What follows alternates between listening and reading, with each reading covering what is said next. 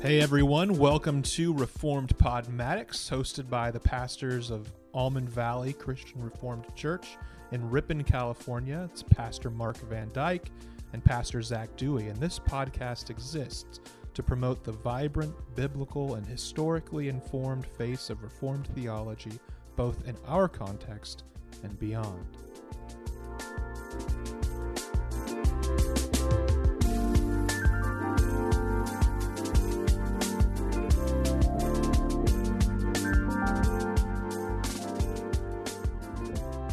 Well, hello everybody, and welcome back to Reformed Podmatics. I am Pastor Zach. And I'm Pastor Mark. And today we are going to be diving into a bit of a controversial and sensitive subject. You know, Mark and I were literally just moments ago talking about how this is a really sensitive subject for so many of us, myself included. Most of us will know people. If you've lived long enough as a Christian, you will know people who have left the Christian faith or have maybe left your ecclesial place in the world and gone on to a different denomination or a different tradition. And so we're going to be talking about the great subject of doubt and of deconstruction. We're sort of linking these together because, of course, they are connected in many ways. And so we want to talk about what this whole movement of deconstruction is. This is it's been really gaining a lot of ground over the last few years. I think even in 2015 or 2016, when I was still in seminary, I don't think I remember hearing this sort of terminology of deconstruction.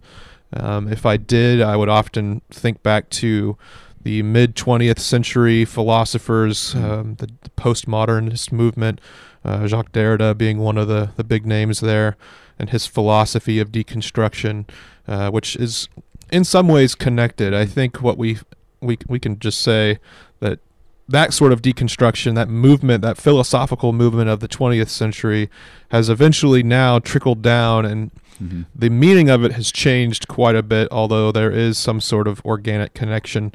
And so what it means now is basically just a questioning of the faith, and we'll get into that definition a little bit more. But this, again, is a really important, I think, and pretty big topic right now. We see a lot of people in the Christian world. We've heard names like Joshua Harris. We've heard members of Hawk Nelson, for example. Yep. One band I grew up listening to called Under Oath has all left the faith. A lot of the Christian metal bands have done that, actually. That's been interesting for me to watch over the years. What are some others you can think of? The Hillsong. Hillsong. Marty. What is it? Joel Houston. Sorry, Joel Houston. He was the worship leader. Yeah. There's a big group of Christian musicians, like you said, who have they sort of already had a social media following, and so maybe those are the more public deconstructions. I guess that would be my main point as we start. Some people are saying, wow, there's all these people deconstructing now. There's all these people losing their faith. This is so sad. This is almost like a new thing. But I think in reality, this is something that's been happening forever. And now there is this thing of social media that makes it very popular to deconstruct publicly. Probably the biggest example would be Abraham Piper, John Piper's son. So John Piper is somebody that we've mentioned favorably on this show, this podcast, and he has a son who is very publicly antagonistic of the Christian faith on TikTok. I think he has something like a million followers, and that's Abraham, right? The one who has deconstructed. Yeah, correct. Yep. So he has other sons, and sometimes I confuse their names, but that would be another example. There are people deconstructing very publicly, and I don't think they do it. I wouldn't guess that somebody would resign their Christian faith in order to gain followers, but when somebody is in that process, it does seem as though there is some attention to be gained if it's done in a public, accusatory, dramatic way. And so maybe that's at the heart of this a little bit, is that there's a lot of cachet in it right now, is to deconstruct particularly evangelicalism. And that's reality right now of where we're at, particularly with things like sexual ethics, homosexuality in particular. As people like Joshua Harris, I think that was the tipping point for him, was the big apology that he had to give to not being an ally of the LGBTQ community. And Gungor would be another example. So the Michael Gungor Band, very popular worship band in the early 2000s, mid 2000s, and that being the issue that we just can't be on board with this anymore because we perceive that the Bible, particularly, or Christian interpretations of it, are just hateful. And so we want to be people of love, and so we're going to jettison that theology. Yeah, that's an interesting point that I hadn't really considered, that there definitely is a movement within the grand deconstruction movement, with a capital D, capital M, of famous Christians, particularly evangelicals, who have famously and publicly deconstructed or walked away from the faith. And in some ways, I'm sure that they're being honest, I think, but it doesn't do anything to harm their following or their voice. If anything, they will get some critique for sure. They will get a lot of angry, bloggers who are just hashing out all of the salacious details and trying to attack them. Yeah, and that's really unfortunate. But they will get just as many people who are really excited to hear their story, and so they will get both, on the one hand, a lot of shame heaped upon them, and they will get a lot of encouragement heaped upon them as well. But that's to say nothing really of the everyday people who are deconstructing.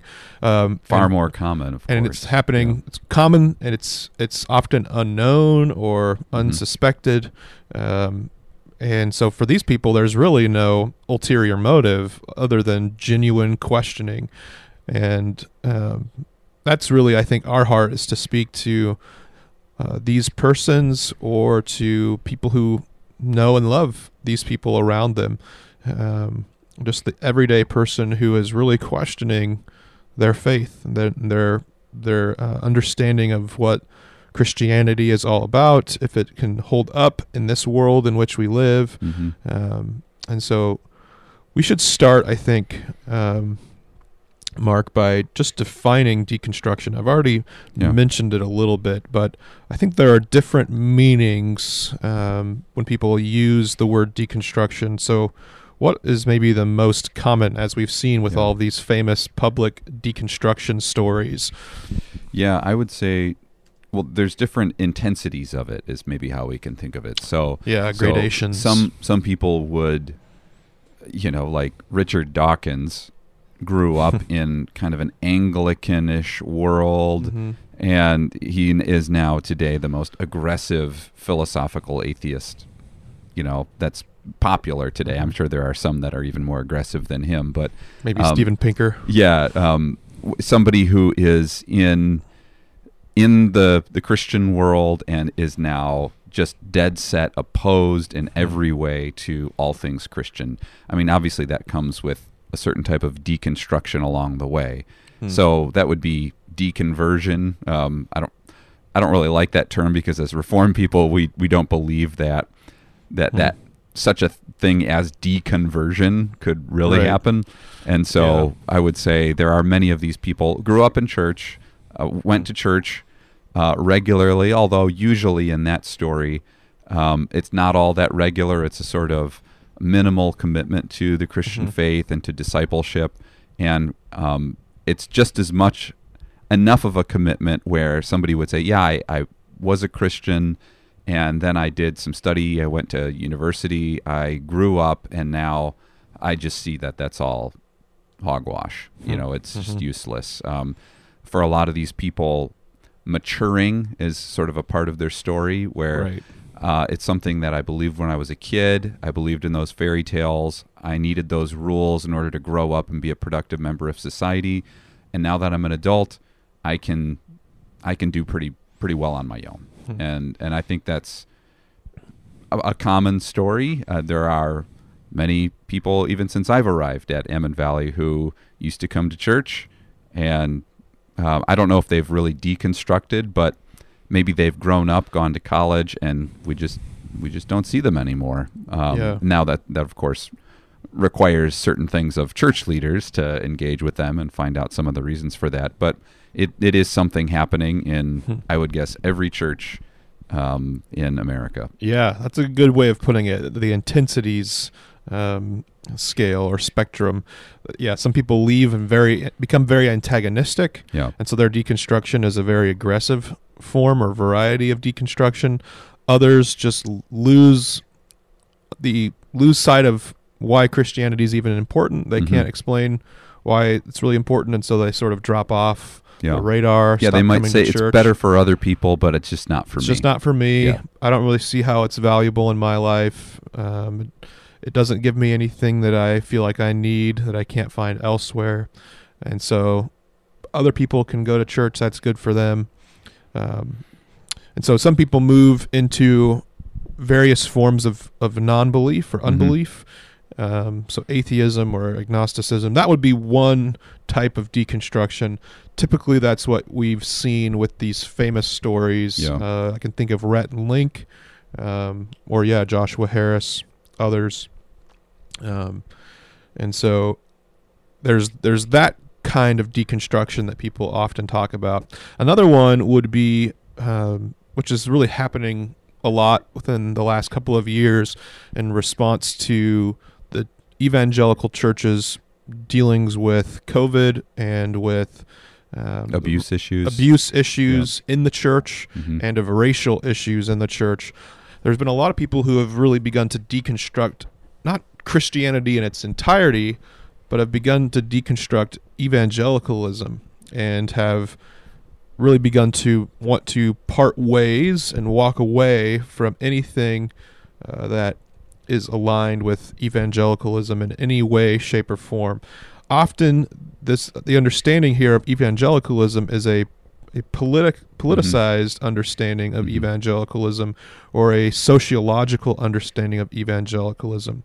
One of the interesting things in the book we've done a review on, Jesus and John Wayne by Kristen Kobes-Dumais, is that she takes a sociological understanding of evangelicalism. She's not defining it theologically. She's basically saying anybody who considers themselves an evangelical is to be considered from a sociological perspective an evangelical.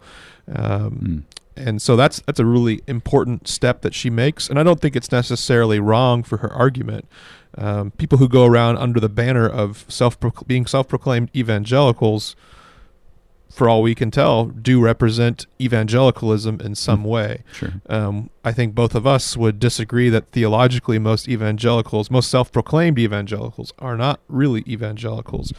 But because of this sociological understanding of evangelicalism, many people have begun to see that they don't like that. They don't like what it stands for, especially usually politically. Moral majority, the political right, and so on. A lot of Trump sort of things. And so people, especially young people who've grown up in the evangelical orbit, have begun to move in any direction that is not that direction. And so that is what their deconstruction looks like.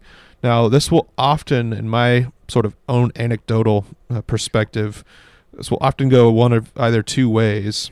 If they stay in the faith, they will either drift towards a more liberal, theologically ambiguous, or amorphous sort of approach or perspective. Yeah. So they may not even really go to church anymore. Church may be something that they just have for themselves in their home. They may watch other YouTube Christian deconstruction people, and that really is their sort of spiritual input. And so they hold on to a sort of remnant, you could say, or the residue of faith, but they're not really seeking it out. Or maybe they are, at a more mainline liberal denomination. They may move to the Episcopal Church or to the Methodist Church or something like that. So they want to hold on to aspects of their faith. They see value in the Christian faith, but they want a faith that is more accommodating to their ideals, their values, and so on. Or the other response to it would be moving to a more historic and traditional and confessional faith. So I've known a handful of evangelical friends who have left for various forms of liturgical churches, Catholic, Orthodox, or Anglican, or Lutheran, or Reformed. These maybe Reformed isn't so much a liturgical church, but looking for more of a historical ballast that is not going to be so easily blown in the wind.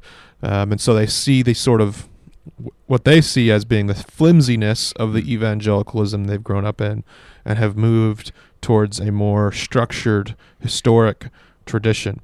I think, very much fall into this category, even myself, so I can sympathize with this whole process of deconstruction, of wondering what Christianity is and what Christianity is all about, and where would be the best place for me to belong. If you've listened to our episodes in the past, you could piece that together, that I was very much at a place in my 20s of deconstructing. I wouldn't have called it that back in 2009, 2010, but that's what I was doing. And eventually I, sort of against my own will in a sense, I didn't want to become conservative or traditional, but that's where I wound up finding myself and seeing what I could perceive as being the truth. And in many ways, that's where I still am. Yeah, we can think of it also, especially with this evangelical conversation, as a narrowing of evangelicalism over time. With COVID and with Trump, I think that those were two narrowing times where there was, let's use COVID as the example, it was sometimes perceived that there is a proper evangelical response to COVID. And that would include keeping your church open, not wearing a mask, and not getting vaccinated. Right. And so that very narrow interpretation of how to respond to COVID would cause some people to say, wait a minute, that doesn't describe how I really want to respond to this pandemic, especially given the context you're in. If you're urban or rural, that will look different. If you are at risk, that will probably look different to you. And so people would see that narrowly defined proper response to this thing, and they would say, whoa, maybe I'm not evangelical, or maybe that description doesn't really fit me in other ways as well. Yeah. I think that what Trump would be another good example of that, where some people thought, if I am attending a theologically traditional Orthodox church that many would label as evangelical, does that mean I must now be excited about Trump, not just vote for him, but be like wearing the red MAGA hat and all that? Yeah. A lot of people would say, well, that's how it felt. Yeah, well, even if I maybe vote for him, I don't really want to be excited about this, and yet I'm being told that in order to be an evangelical, I must be excited about this. Now, I don't know if people would always verbalize it that way, but that was definitely the perception of some people that I know for sure. And so they would wonder, well, am I even evangelical? I think that's actually, to give Kristen Kobes-Dumé her due, I think that's a lot of what she's trying to do in her book, Jesus and John Wayne, is to say, look at this actually fairly narrow expression of what is called American evangelical Christianity. And I think maybe she's trying to give permission for people to say, that doesn't describe me or what I want the church to be like or be about. So I didn't really like the book, but I would say think that's clear. That's maybe a charitable way of reading such a book. Sure. And so it's recognizing that it's just become narrower because of how we're supposed to respond, even to getting a vaccine or something like that now, or wearing a mask. I mean, that is very narrow. And if people disagree, well, then maybe I need to deconstruct even more than that. So maybe we've spent a lot of time on definitions here, but I would guess that whether it's a political thing or a vaccine response, there are probably 15 other topics that we could talk about: worship style, generational interactions, leadership style, women in office. All of these different things that once somebody starts to go outside the stream of the church that they're in, they may be tempted to start to ask questions about the whole lot of it. And I think that's something that people struggle with as they grow up and as they start to form their own opinions. So I guess all this is to say there is a deconstruction that is deconstructing Christianity at its core, at its root, and that is just called doubt, I would say. And so that would be an unhealthy, destructive deconstruction. But then what we also want to say is there could be a healthy questioning of the status quo that is sort of a form of deconstruction. And, I'll take a hypothetical person who attends a megachurch and who asks their pastor, I think we need to take communion a little bit more seriously. Maybe in how we distribute the sacrament, we could just take some time to do that, and it could really help the people of our church commune with Christ. Well, that would involve a deconstruction of a current method in ministry that sort of just distributes it willy-nilly, to be quite honest, from my opinion. Yeah, and it wouldn't help if the pastor responded in anger. Like, how dare you? How dare you question our formula or our method? Which seems to happen, right? And quite a bit. Hey, maybe Pastor, maybe we should turn the lights up so we can see one another worshiping, and it would look, it would feel more like we're all together as a church and not just looking at the front. Those kinds of questions can lead people on a tailspin of further questions. Yeah, and then you begin to ask, does the center hold? What's really going on here? Do I really believe any of this? And that's how people have gotten to. That's the sort of, I think, the feeling within. Really, the broader church, even outside of evangelicalism, people have really begun to question, do I believe any of this? Yeah. And that has been spurred on, I think, at a really rapid rate over the last 2 or 3 years of political chaos and turmoil. Yeah. And things that have just been going on in our culture. And so within this conversation, the next thing we want to address is some people are... Their time of deconstruction or questioning is not just an internal dialogue, but it comes from essentially being pushed away in a big way. One of the biggest examples of this is the Beth Moore controversy in the Southern Baptist Church. So Beth Moore is a Bible teacher and was always very careful, in my understanding, to teach women. To say I'm a teacher of the Bible. I teach women in women's ministries. She held to a complementarian viewpoint, I know, at least until recently. And there was some things where she was going to start teaching on a Sunday, I think, in one case, and she was just, blasted very unhelpfully, very meanly. Just hated in a lot of ways. I know that occasionally we'll mention John MacArthur, but in this case, hey, the man has done some helpful things in terms of encouraging expository preaching and an excitement for Reformed doctrine. But in the Beth Moore case, he was just extremely unhelpful. Go home, Beth Moore was essentially the message for her. And which has all the connotations of, of a woman. Yes, you just belong in the home. Yeah, go away. Be bare feet and bare feet and pregnant. Pregnant and right in the kitchen. And so what Beth Moore was, I would say, pushed out by a lot of mean people who just didn't really understand, I think, the perspective that she was taking. And that can happen at a church when somebody wears a mask or somebody gets, talks about a vaccine or not getting vaccinated. On the other hand, like this cuts both ways, I would say, that people can be pushed out, especially you see in the Roman Catholic Church, abuse cases. This deconstruction isn't just, somebody's internal problem that they're dealing with, their temptation.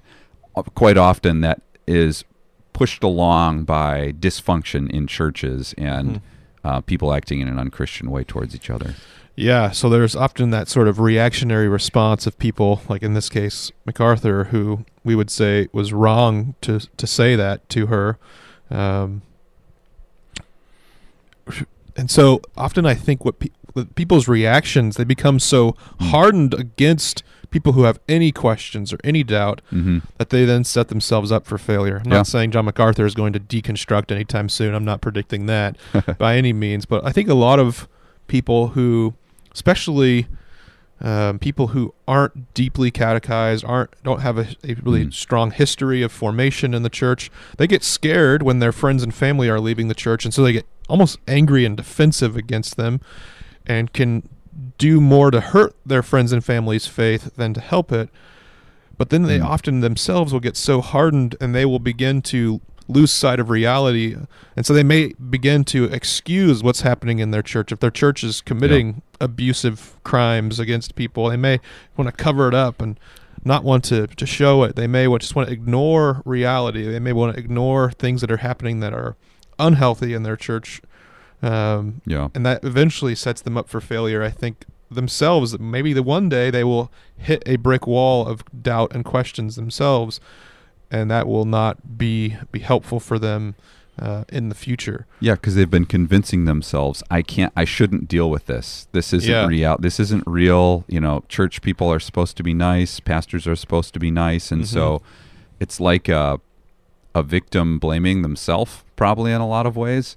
Maybe somebody had to deal with a really toxic situation with the pastor, and over time is just telling themselves, no, I got to keep going to church. I can't lose my faith.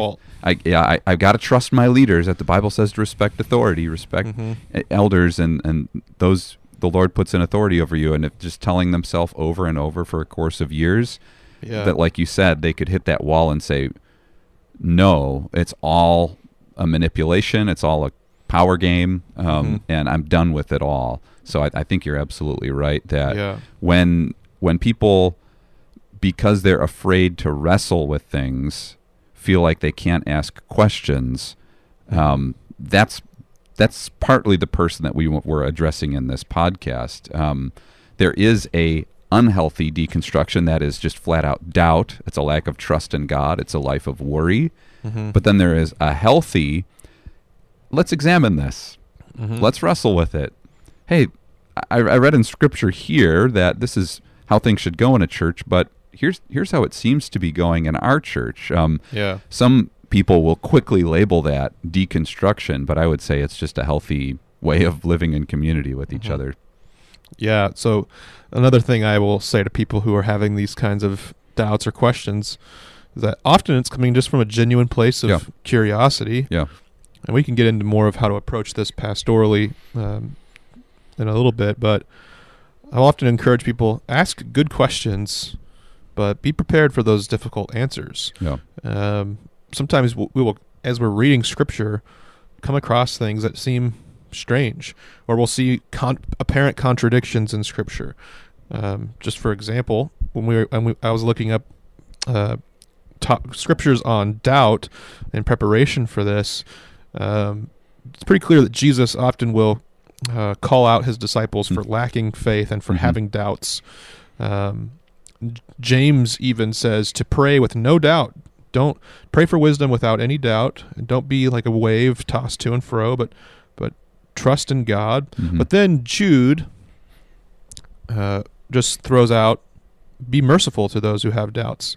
And so, well, what is it? Does the Bible say that doubt is bad, or does the Bible say doubt is good? And you may begin to question these things. And so if you're having questions like that, there's a contradiction here, or that doesn't make sense.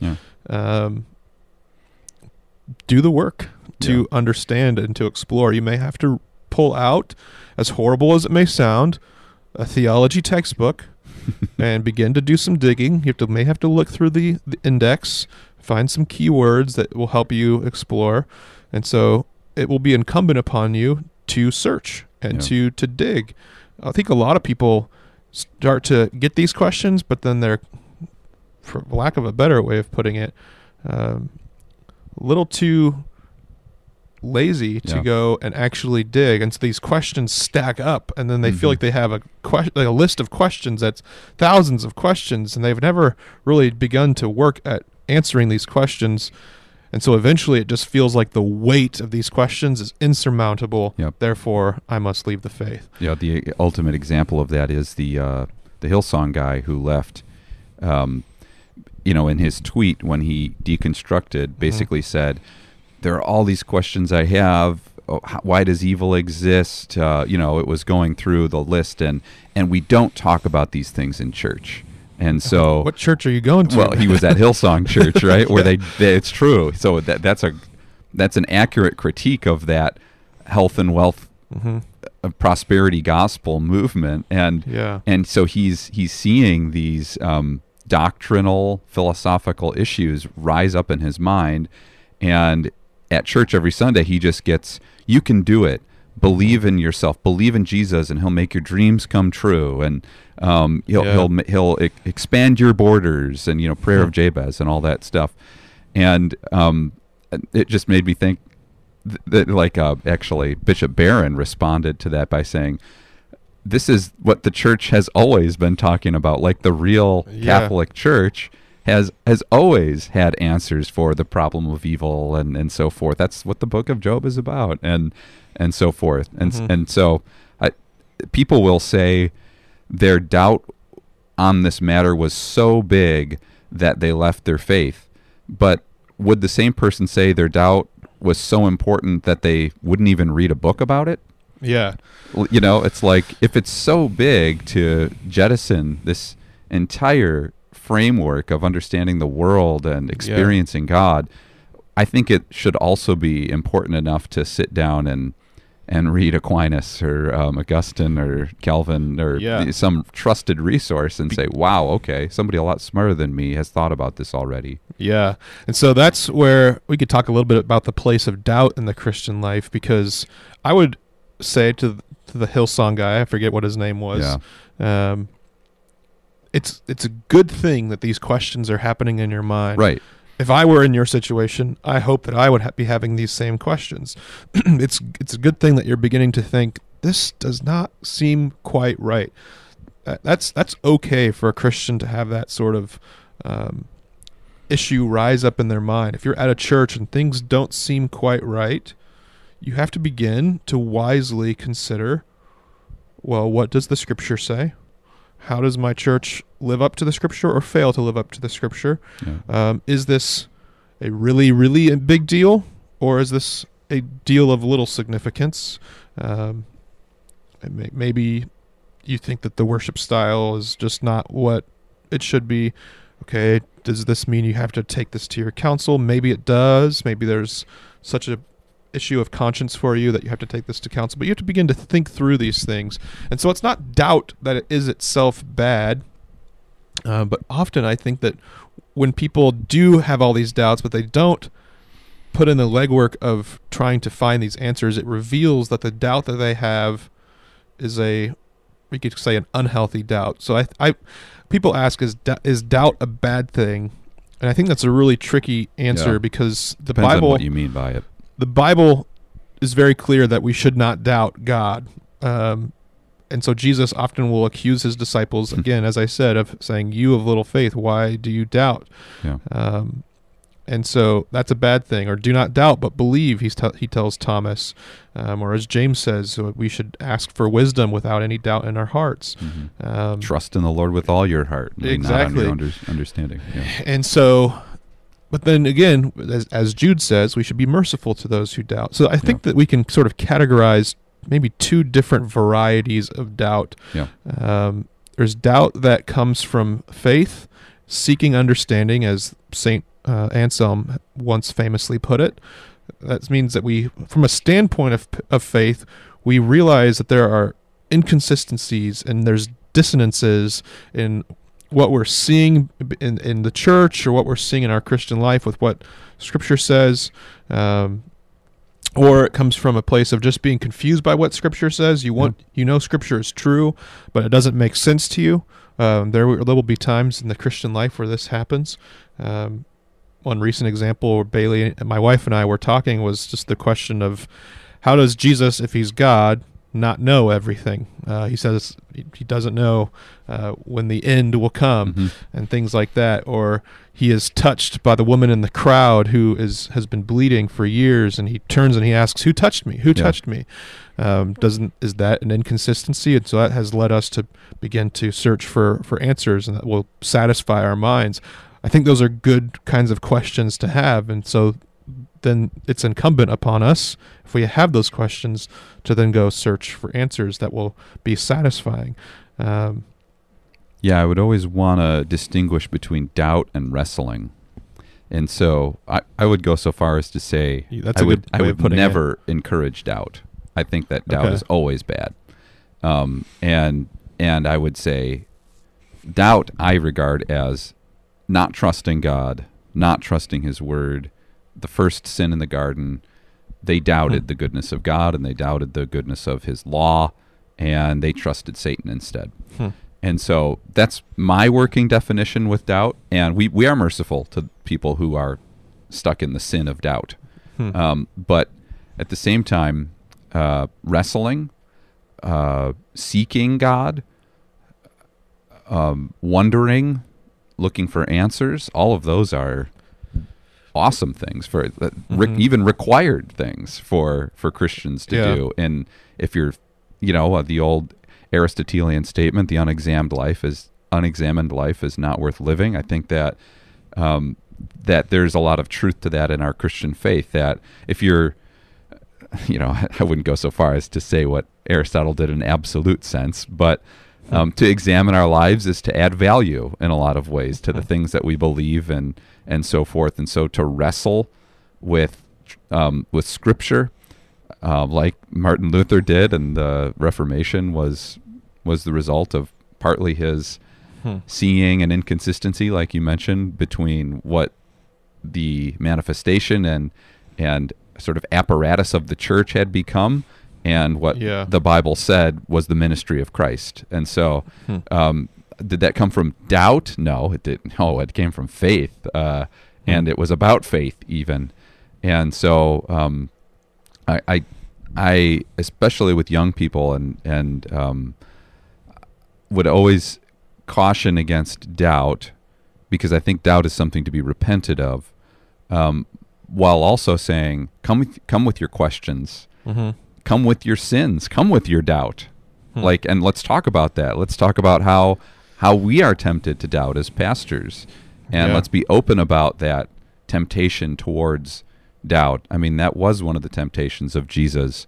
If he were to bow down to Satan in that third temptation, that would have been the result of doubting God's plan that he would be exalted one day to the highest place. Yeah. And so I go with what Jesus said to Thomas: stop doubting and believe. And then right after that, Jesus says, "Blessed is the one who believes and does not see." Yeah. And so I think that is the encouragement for the person listening to this podcast, is to say, wow, there are complicated things in this world, and we have not seen Jesus. We have not seen his risen body. We have not seen many of the things that the Bible talks about as reality, but we still believe. And that isn't just mind over matter, but that's because we believe the testimony of Scripture. And so I think it's really important here to be careful with words. It's similar and related to a conversation about lament. It's like there are things that cause us to lament and to wonder and to wrestle, and we see that in the Psalms a lot. But is the psalmist ever doubting God? I don't think he is. Even saying, "How long, O Lord? Will you forget me forever?" All of that, interestingly, comes from a place of faith. Exactly. I remember hearing in my class on the Psalms in seminary, this has always stuck with me, from Dr. Furtado, that even when there's questioning of the Lord happening, it's happening because the questioner, the psalmist, is standing on the covenant promises of God, saying, God, you have made these promises.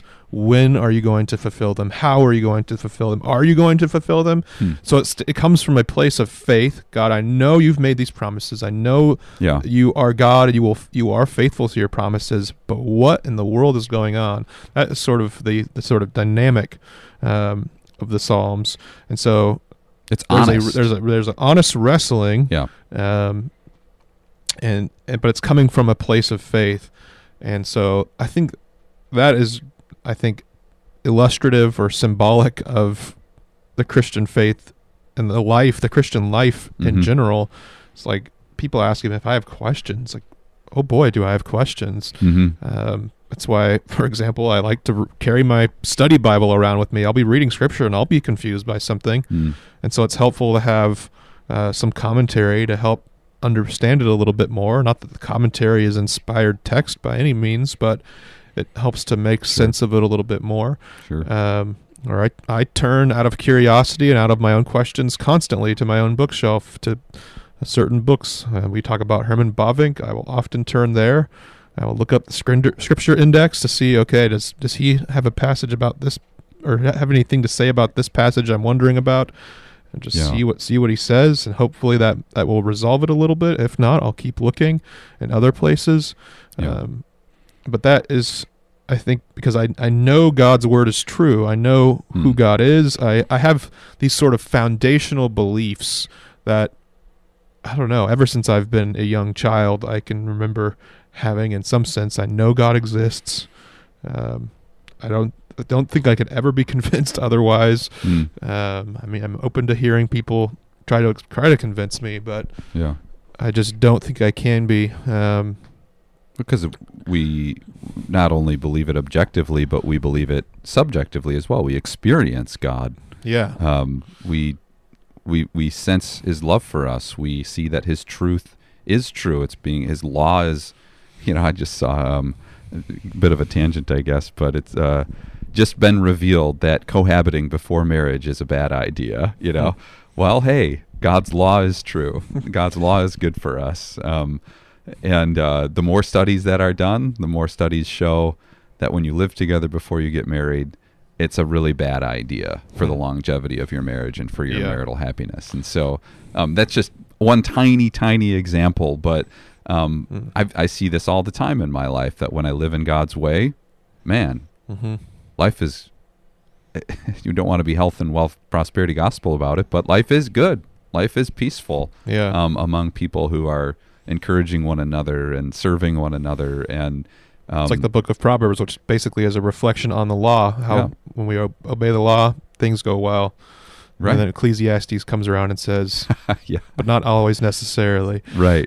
That's not the ultimate trust, is obedience, right? But it's true that, generally speaking, living God's way is for our best.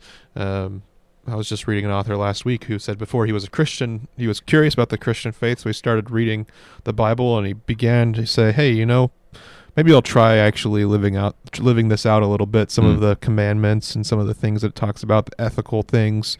And he said that it became very clear that as I did this, I felt my life improving and my relationships with people improving, which I think is really interesting. Well, and I like your comment about Bavinck too, because I think for the person who is struggling with deconstruction or doubt, look to those with faith for help on those things. You could read through 2 pages of Herman Bavinck and see this man has tremendous faith in Jesus. He wants to know God. Augustine, a great example of that, of course, with the Confessions, that this is a man who is seeking God with all of his inmost being. I mean, this guy is using his mind, his emotions. They're targeting on God. I read Jonathan Edwards in that way as well, and Charles Spurgeon's sermons. Like, you just see a God-saturated, faith-saturated person. Okay, that's the kind of voice that I want speaking into me in my doubts. And you could go the opposite direction and hear from Bart Ehrman or Bertrand Russell or Richard Dawkins or Christopher Hitchens, and each of them are cynical, to me very unappealing, and not just from the theological, philosophical perspective, but even in the emotional sense. They are angry people. They are, I would say, cynical, skeptical, and these are the voices that many people seek when they're struggling in their moment of doubt. And so I would just say, go to the solid rock, go to the foundation, instead of going to the person who's going to fuel your anger and often confuse your mind by appealing to that kind of reptilian reactional response that you're having to a difficult question. So when you're reading Job, or when you're experiencing what Job did, and maybe you are angry about something in the world or in your life, go to the solid rock for that security, instead of feeding your anger and your doubt or confusion with somebody who is just as angry or doubtful. And so don't go down that road. My appeal to such a person would be fair in your reading. If you're going to read a Bertrand Russell or a Christopher Hitchens, or one of the other famous atheists, okay, now you should be fair and read the best of the other side. So pick up a book by Bavinck, or maybe for you it's going to be something by Tim Keller, or there's plenty of really great apologists. Maybe that could be a whole other episode, apologetics. Sure. But be fair. Try to read books on both sides. Yeah. So and talk to a pastor. Not that we will have all the answers. There's plenty of times where I get questions and I think that's a great question.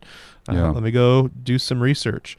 I often feel like my old professor John Frame, who has written on apologetics, he would say, if you have any questions about theological things or apologetics things, please don't ask me in class. Please send me an email and allow me to think of a response and write an email back to you. Sometimes that's how my brain works too. I'm a little bit more slow and have to ponder things. But maybe on this point we can finish up with talking more. This is already a little bit about engaging pastorally with people who are experiencing deconstruction. I think something I would say along these lines too is, as Jude says, be merciful with people who are doubting, or who are wrestling and thinking through things and really trying to be honest with their questions. I think one of the things we've displayed in this episode already is a charitability, understanding that there are often good reasons people are questioning things, whether it's just genuine questions that they have from reading the Bible, or it's questions about the way that their churches function because they've seen things go askew. I think the first place to start is just listen well, because a lot of times there are genuine issues that people are working through that they, like the person earlier who feels pushed away because of their questions. People feel like that a lot, and so we can do more damage to people who are in the process of deconstructing by being flippant, or by being rude to them, or by not being compassionate or understanding. Yeah, it's we're trying to model this with our kids. If they're little kids still. My kids are in preschool, 1st grade, 3rd grade, and 6th grade, and they have questions, and I try to always say, thank you for asking that. That is a great question. It's awesome that you're thinking about that. We're trying to do something as simple as that to, hey, let's talk about this thing that's going on in your mind, or that you think about when you're laying in bed at night. Thank you for talking with me about that. And then, you go to the Word. I think that, unfortunately, that's where things stop for a lot of therapeutic new models of ministry, is just to give no answer, because that seems less confrontational and nicer. But I think after we thank them for the question and we say, wow, that is big, that's an issue that is real in the world, then you go to Scripture. You do look to somebody with a strong faith. Faith is a gift of the Spirit, and so It's actually clear in Paul's writings that there are some with more faith in this world. There's some with the gift of faith. And every believer has certainly a measure of faith that is sufficient for trusting in Christ for salvation. But there are some believers who particularly have strong faith, and we can go to them and say, I want to grow in faith. I want to be more like this person. And so I think that's part of it, is to recognize questions. Hey, questions are good. Let's talk about questions together. Let's talk about it in community instead of just leaving people sort of out in the cold, out in the dark. Yeah. But maybe my last comment of the episode will be that for families who have had a child deconstruct or leave the church, I'm always saddened when I hear about something like that happen, and I'm especially saddened when the reason for the kids' deconstruction is that they questioned one peripheral thing, and that was regarded as questioning all of Christianity itself. I think that's one of the more destructive things that happens in the church, where somebody would approach Zachariah, and obviously on this podcast, we're excited about being reformed. And they might say, I'm not really convinced of limited atonement. I'm not convinced of that doctrine. And if we were to respond with, oh, then you must not know the Bible. Oh, then you must not really understand who Jesus is. That's happening. That happened to Beth Moore. That happens to Russell Moore right now, who's no relation between the two. No, they're not related. That happens to Christian musicians who get creative in some of their songwriting. And then get attacked. And then they just get lambasted because they're wrestling with things. Yeah. And so that always greatly discourages me, is to say, we're about the gospel of Christ. And as Bavinck said in one of his own lectures, and Calvinism is not the only truth. And I love that he said that so much, because I think that should be our attitude as pastors, and the attitude of the people of our church, is to say, hopefully, we do believe Reformed theology is great. But if the charismatic down the road does not believe in our theology, and if our child is totally convinced that going to their church is a good expression of worshiping Christ, and it does seem to be biblically permissible, we don't have to treat them like a pariah. We don't have to act like they are out beyond the pale at this point. So to be careful about boundaries, I guess. There are those boundaries that say, repent and believe the good news, and that is the way into the kingdom of God, is through Christ. But outside of that, requiring Calvinistic beliefs is, to me, putting other too peripheral narrow things. Other things as well, political things. Maybe even more so. Would be another area that we want to say, let's not make things so narrow. Political things become a shibboleth, basically. Exactly. Yeah. So very easily. I guess I would finish by following up on my comments about compassion. I think you're exactly right. Point people to good answers, good, thoughtful reflections, if not from your own thinking, from the thinking of others. But be compassionate upon people who are wrestling with these things. It's interesting to me that Jesus calls the disciples out for their lack of faith, but he does not walk away from them. He doesn't cast them aside. He doesn't give up on them. It's all the more reason for him to work with them, to abide with them. Even Peter denies him 3 times. Thomas doubts. Jesus accommodates their questions. He accommodates their concerns. He accommodates their lack of faith, and presents himself as being all that he says he is. And so I think that is a posture that we can take as well. We can call people out when they lack faith, but we need to never turn our back on them or treat them, as you said, as pariahs. And so there's probably a lot more we could say about this whole thing, but we've gotten through a good bit of material here, and so we will give you guys a break for another week, and we will look forward to joining you again next week, you guys. Thank you for listening. Grace and peace. All right, see ya.